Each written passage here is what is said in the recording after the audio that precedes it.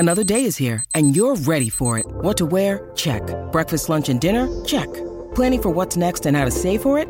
That's where Bank of America can help. For your financial to-dos, Bank of America has experts ready to help get you closer to your goals. Get started at one of our local financial centers or 24/7 in our mobile banking app. Find a location near you at bankofamerica.com/talktous. What would you like the power to do? Mobile banking requires downloading the app and is only available for select devices. Message and data rates may apply. Bank of America N.A., member FDIC. Welcome into Outkick the Show, Monday edition, MLK Day edition, NFL Wildcard Day edition. I appreciate all of you hanging out with me, whether you're working or whether you have the day off. Always, this is a work day for those of us who are NFL fans because it is usually NFL playoff weekend, wildcard weekend, divisional round weekend, depending on how the calendar breaks out.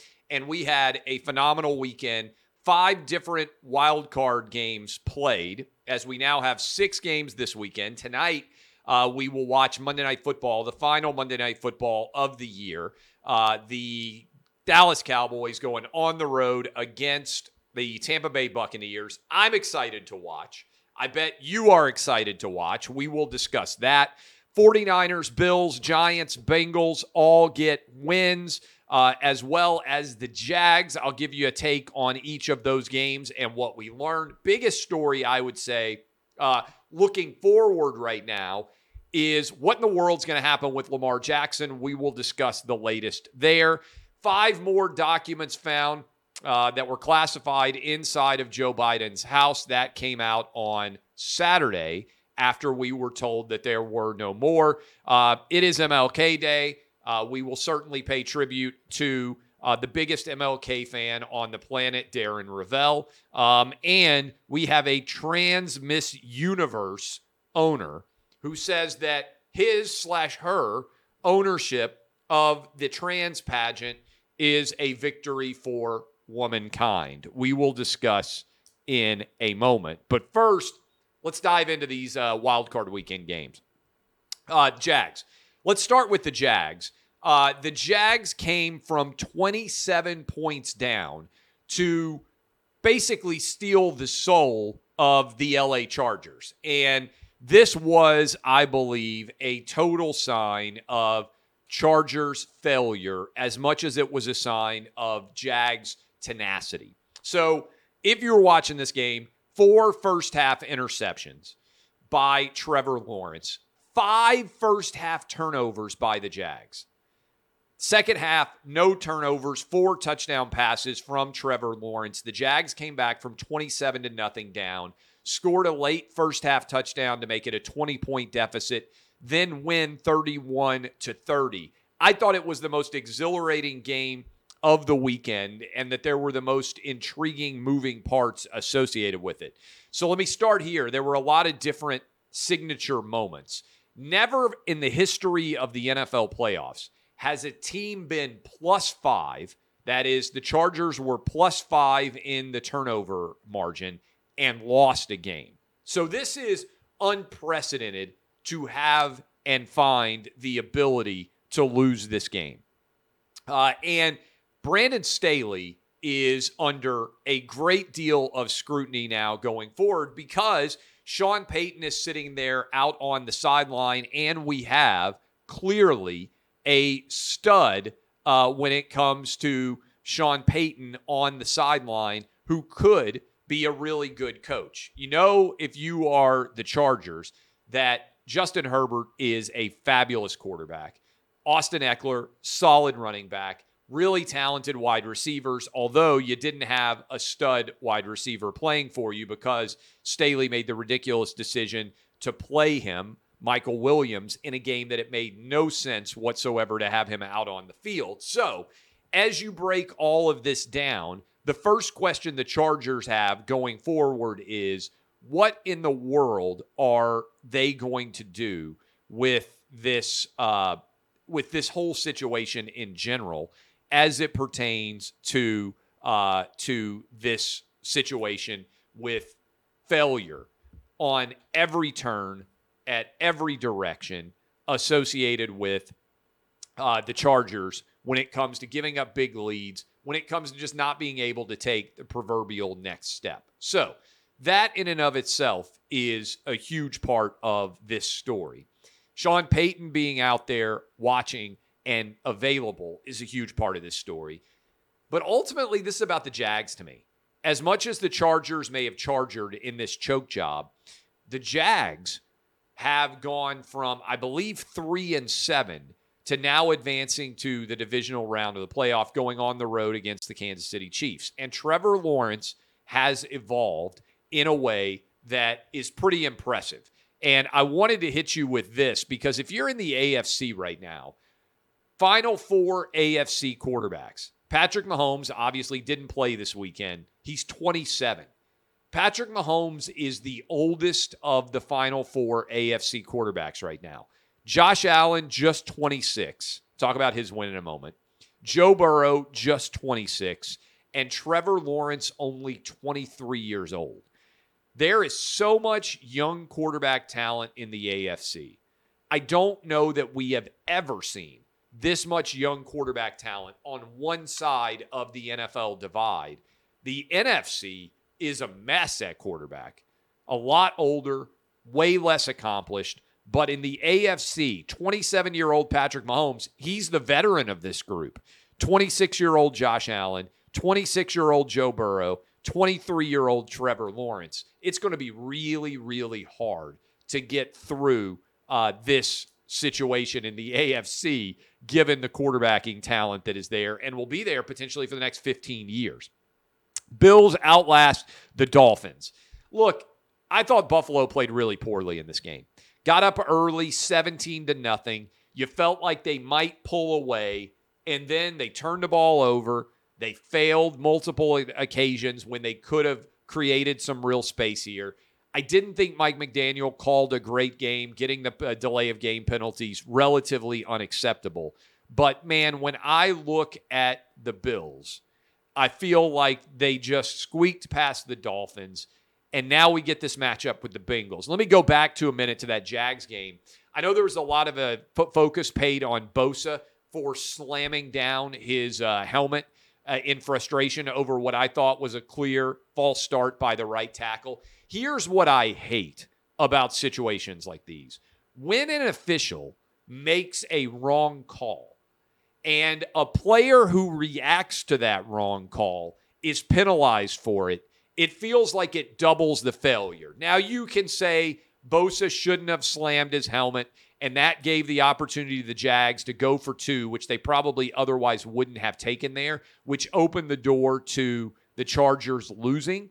But as an official, when you miss a call like that, I hate reacting to the player's emotion over the missed call. For instance, if you miss a call clearly in basketball, and then you tee up the player for reacting to the missed call, I feel like it is a doubling of the error. And I felt like that was in play in that Jags game against the Chargers in the way they reacted. Now, credit to the brilliant play by Trevor Lawrence from the one to dive forward and break the plane. I think that's what happened and should happen on a lot of these times when you get half the distance to the goal and get to do a two-point conversion from the one.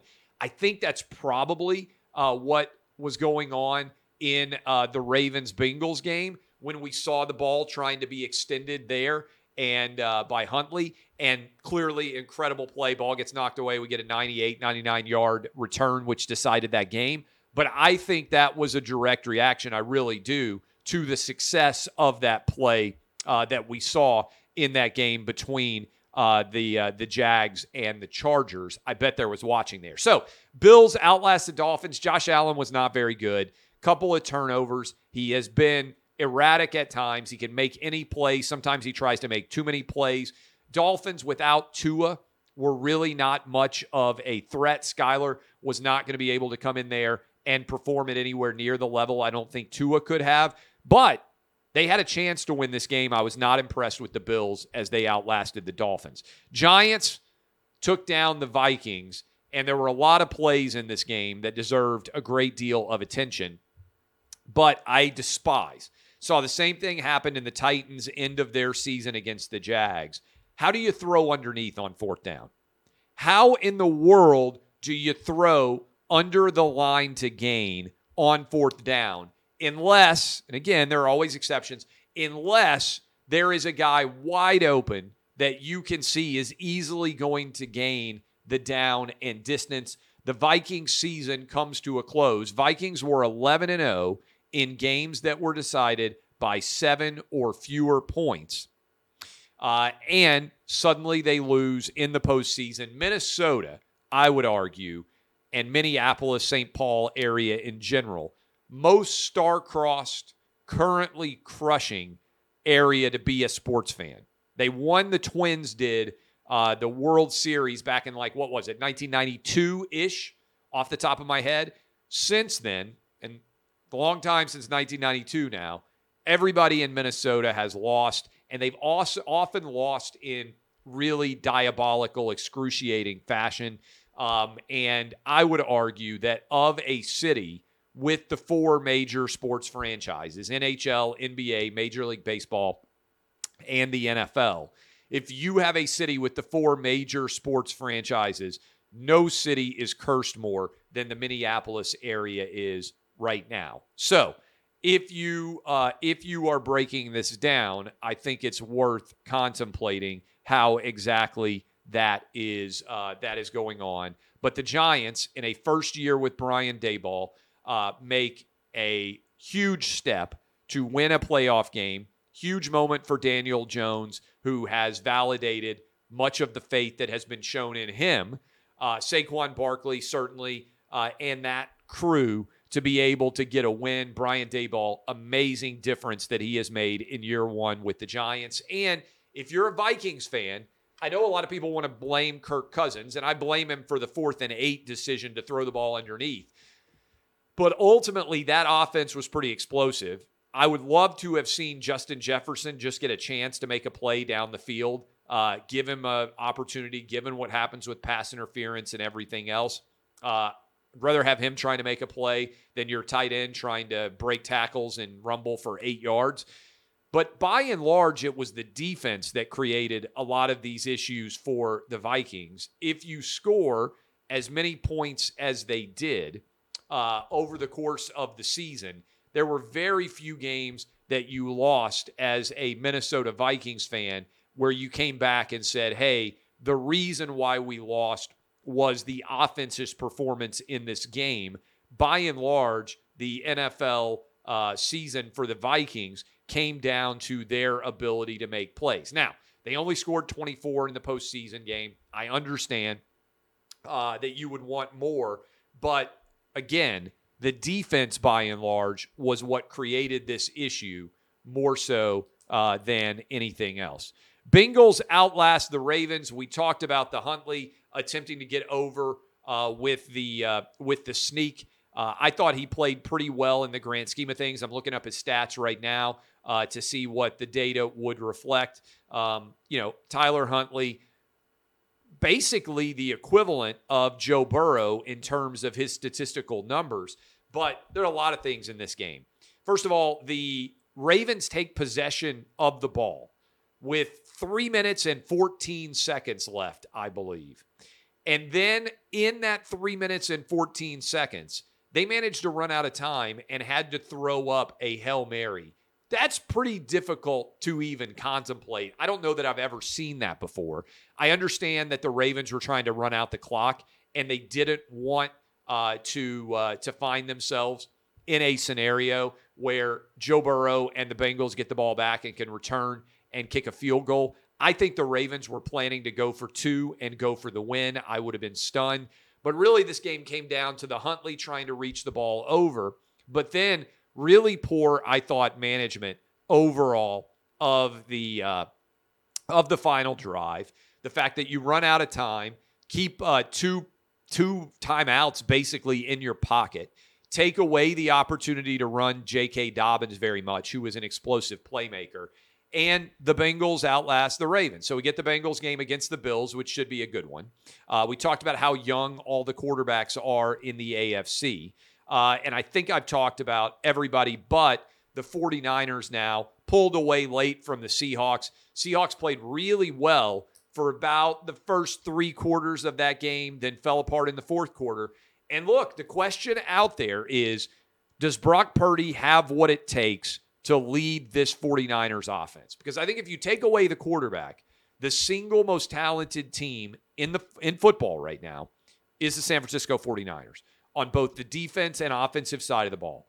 If Brock Purdy can play like he did, over 300 yards passing, 3 touchdowns, had another touchdown, would have been dropped in the end zone on an absolute dime of a throw. If he continues to play like this, there is an analogy with Tom Brady, late round draft pick, comes in to take over for a starter, actually 2 starters in this scenario because Trey Lance and Jimmy G are both lost. How many NFL teams would be in the final 8 with their third string quarterback? Not very many. I think we deserve a lot of credit for Brock Purdy and what he has been able to accomplish. Seahawks had a good year.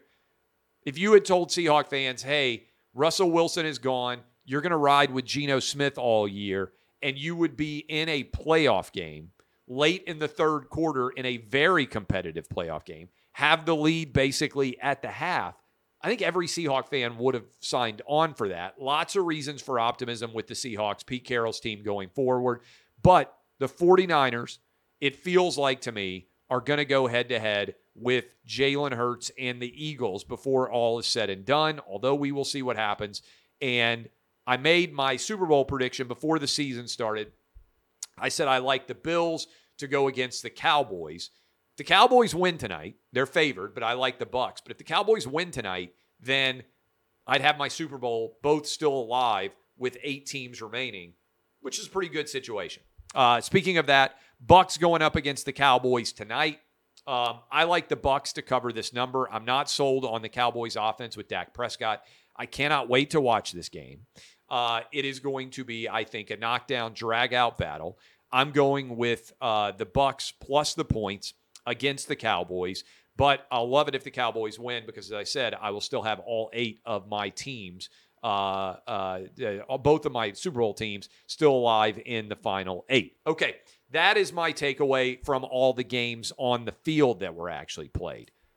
Hey, Clay Travis here. Hope you guys are enjoying Outkick the show. We'll have more coming back next. When you need mealtime inspiration, it's worth shopping Kroger, where you'll find over 30,000 mouth-watering choices that excite your inner foodie. And no matter what tasty choice you make, you'll enjoy our everyday low prices, plus extra ways to save, like digital coupons worth over $600 each week. You can also save up to $1 off per gallon at the pump with fuel points. More savings and more inspiring flavors make shopping Kroger worth it every time. Kroger, fresh for everyone. Fuel restrictions apply. Biggest storyline coming out of any of the defeated teams, I think, is what in the world's going on with Lamar Jackson. Lamar Jackson did not travel to be with the team. I want to make sure that I read fully the statement that Lamar Jackson just put up on Instagram. So I'm hopping into Instagram to pull up Lamar Jackson's comments. And everybody's trying to unpack exactly what Lamar Jackson is saying in this statement. And the statement that Lamar Jackson put up, did he already take it down?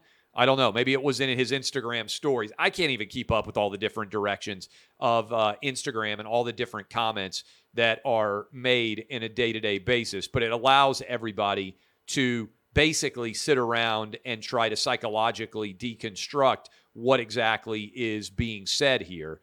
But Lamar Jackson says, when you have something good, this was on his Instagram story, when you have something good, you don't play with it.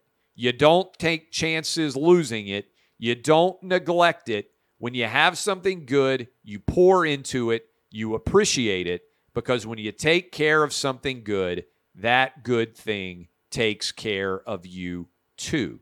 Now, I asked you guys immediately after the Ravens loss, what does this mean for Lamar Jackson? He didn't travel with the team.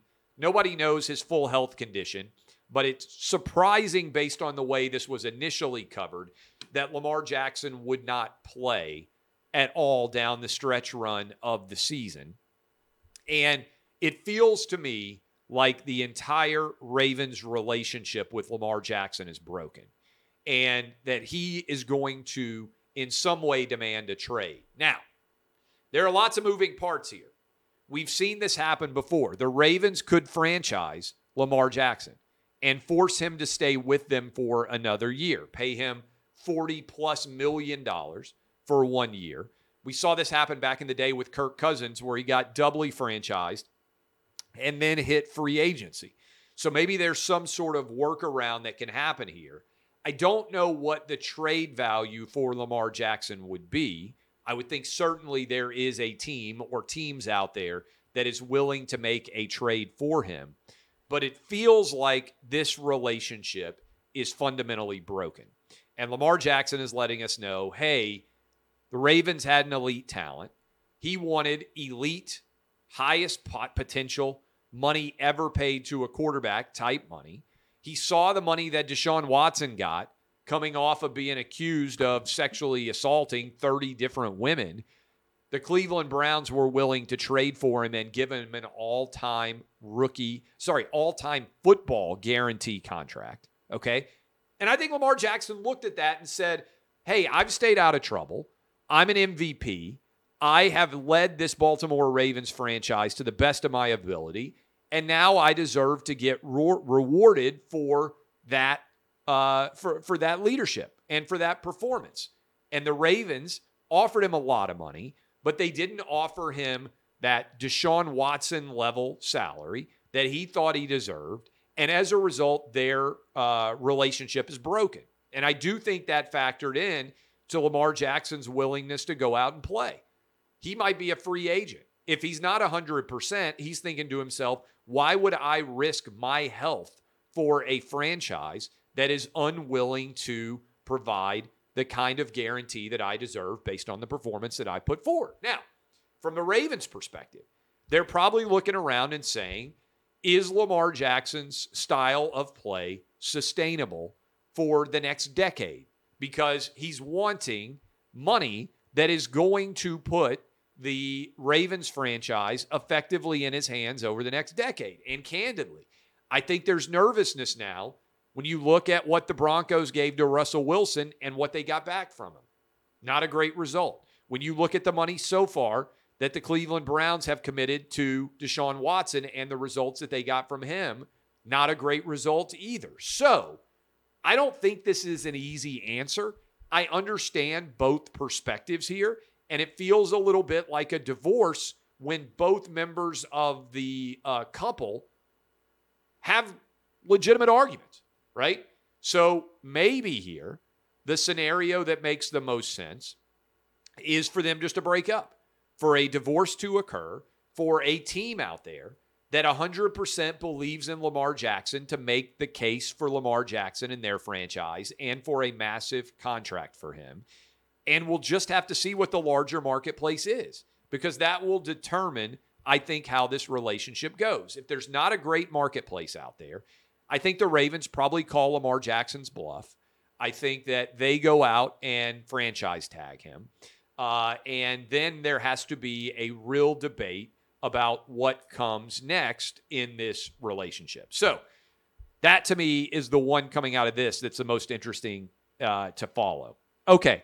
On Saturday morning, leaving behind the NFL Wildcard Weekend, more classified documents were found inside of Joe Biden's Wilmington, Delaware home.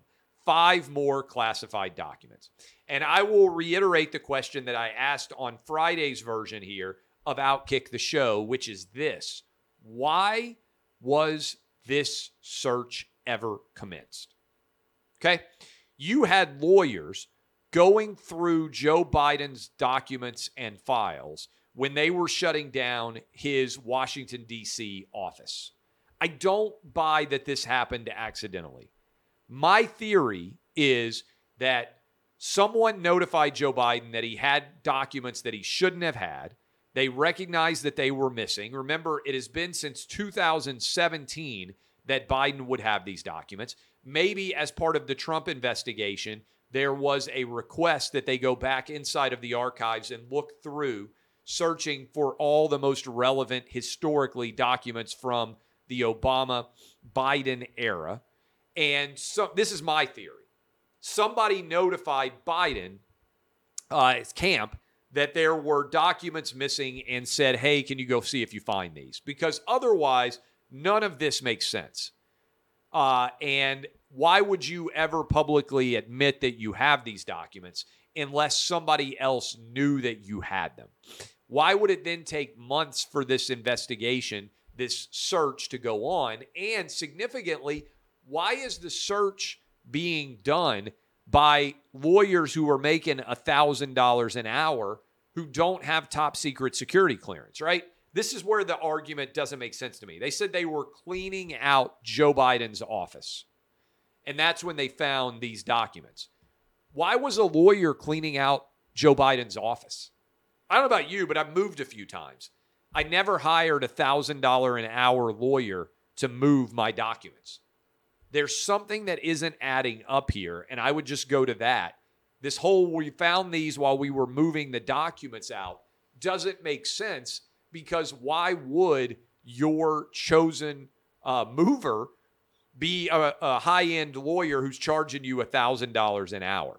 I think the most likely scenario here is somebody tipped off the Joe Biden camp that they inappropriately continue to have in their possession classified documents. Maybe this is connected to the Trump classified document scandal, where in the National Archives, for instance, they initiated a review of significant documents, noticed that something was missing, and went out and made that case privately, probably not via email, a private phone call, some sort of tip-off, and that led to the discovery of these documents. It's then why these documents being discovered had to go public, because they were concerned that they knew that the Biden people were concerned that someone knew they had these documents. Some people say, well, this is about a cover-up. I don't buy it, because if you were trying to cover up the fact that Biden had classified documents, you would never, ever, ever create a scenario where these classified documents were known to exist in the first place. So I think there's really something going on here that is of a more significant nature as it pertains to these additional 5 classified documents. Why in the world has Joe Biden now for months been allowed to conduct this search on his own? Why are they doing the search with people who are not able to actually view classified documents? That seems like a big flaw in this process in general. And how long does the search get to go on? Remember, they said they found these documents initially on November 2nd.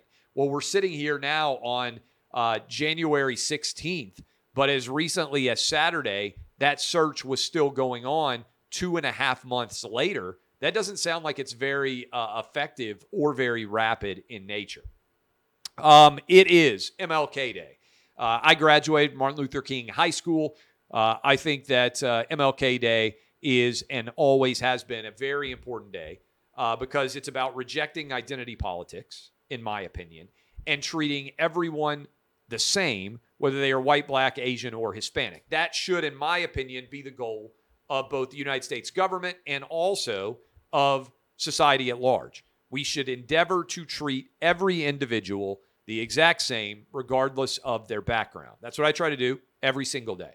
But on MLK Day, I would be remiss if I didn't have a little bit of fun here with a couple of things. One, did you see Joe Biden attempt to sing Happy Birthday to Martin Luther King III? That is Martin Luther King's grandchild.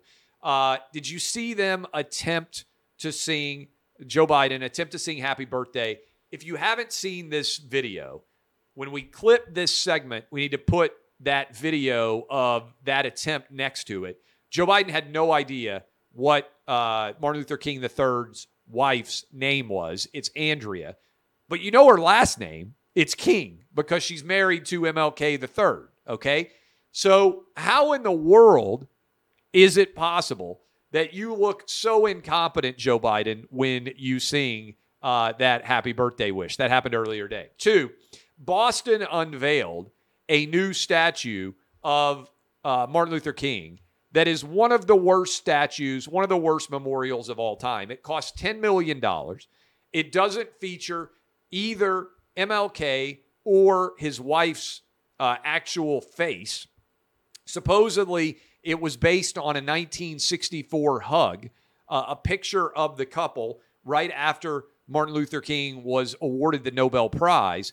And it's crazy to me that this statue got signed off on. We were talking about this earlier at Clay and Buck. How in the world did this end up occurring? I think what happens is you have a bunch of woke white people who saw the design and were afraid to point out that it looks like a penis or a masturbation statue. It's really crazy. If you haven't seen the pictures, we need to include the pictures in this discussion. Everybody is ridiculing it and wondering, they do a model before the statue is unveiled, before the memorial sees the light of day. They decide, hey, this is what we want it to look like. How did nobody raise an issue? How did nobody say, hey, it looks like a gigantic penis? And it also looks like somebody's masturbating a gigantic penis. Maybe not the greatest statue that we could make of MLK. Maybe we could use his head. Just an idea. Maybe we could use Coretta Scott King's head. Maybe we could actually make the memorial show their faces instead of being so ridiculous like it is. I think this is an example of a bunch of white people being so terrified probably to admit, be accused of being racist, that they didn't even admit that this design was awful. And this is why I think much of contemporary art is basically total BS. Also, my good buddy Darren Ravel, third part here. Where is Darren Ravel's? Let me pull up Darren Ravel's amazing 1-year anniversary MLK tweet. Darren Ravel was very upset that he was being accused of being racist. And he put out, yes, this is almost exactly 1 year ago on MLK Day. Calling me a racist is cute, on this day especially.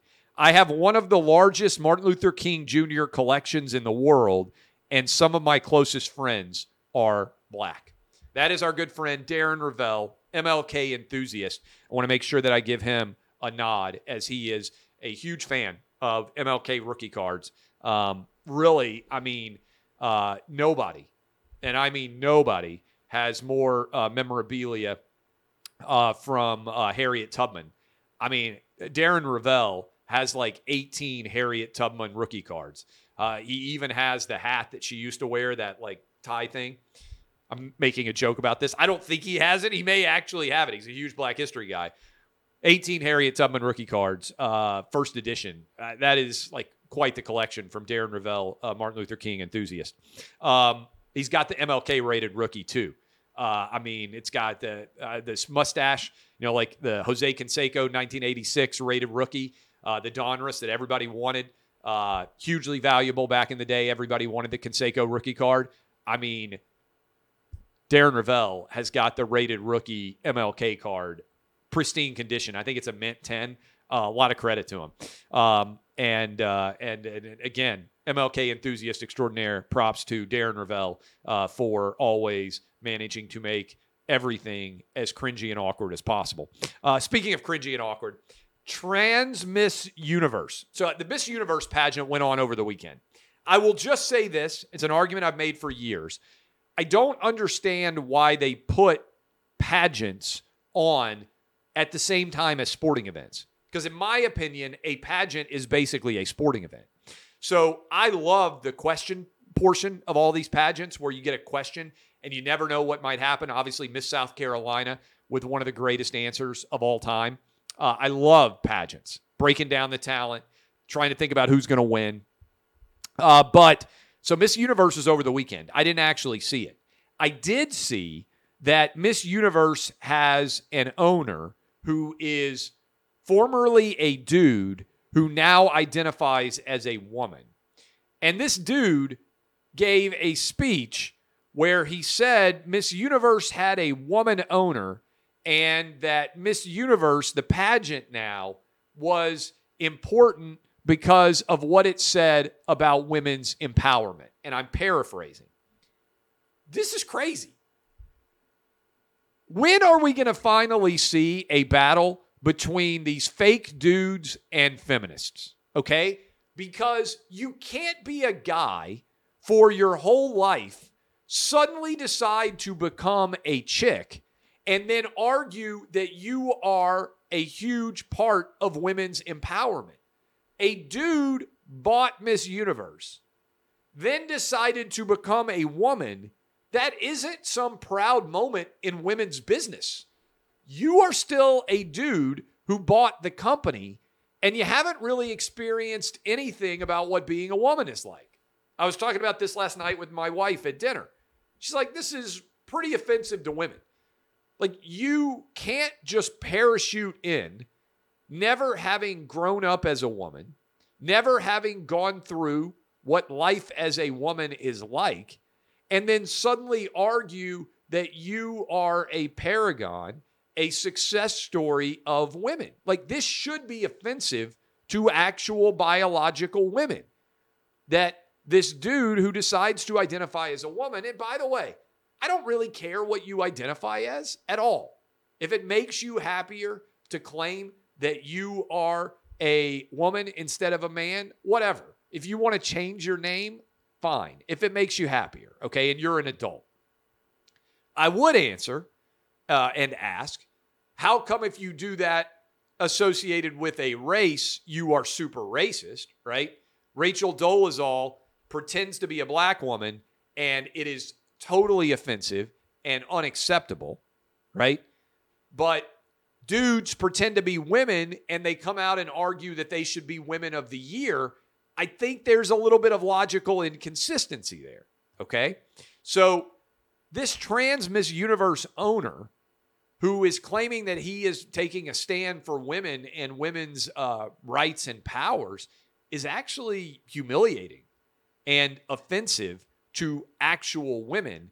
When are they going to stand up and say this is unacceptable? I don't know. I keep waiting for it. Keeps not happening. The identity politics pyramid is eventually going to have to turn into a battle. That's what's going to happen at some point, because the woke universe requires different delineations of victimization, and all of this is going to explode, I think, in a big mess sometime in the future. We'll see what happens tonight. I am on the Bucs plus the points. Look forward to watching the Bucs and Cowboys play. I hope all of you having a fantastic start to your week. I'll see you tomorrow.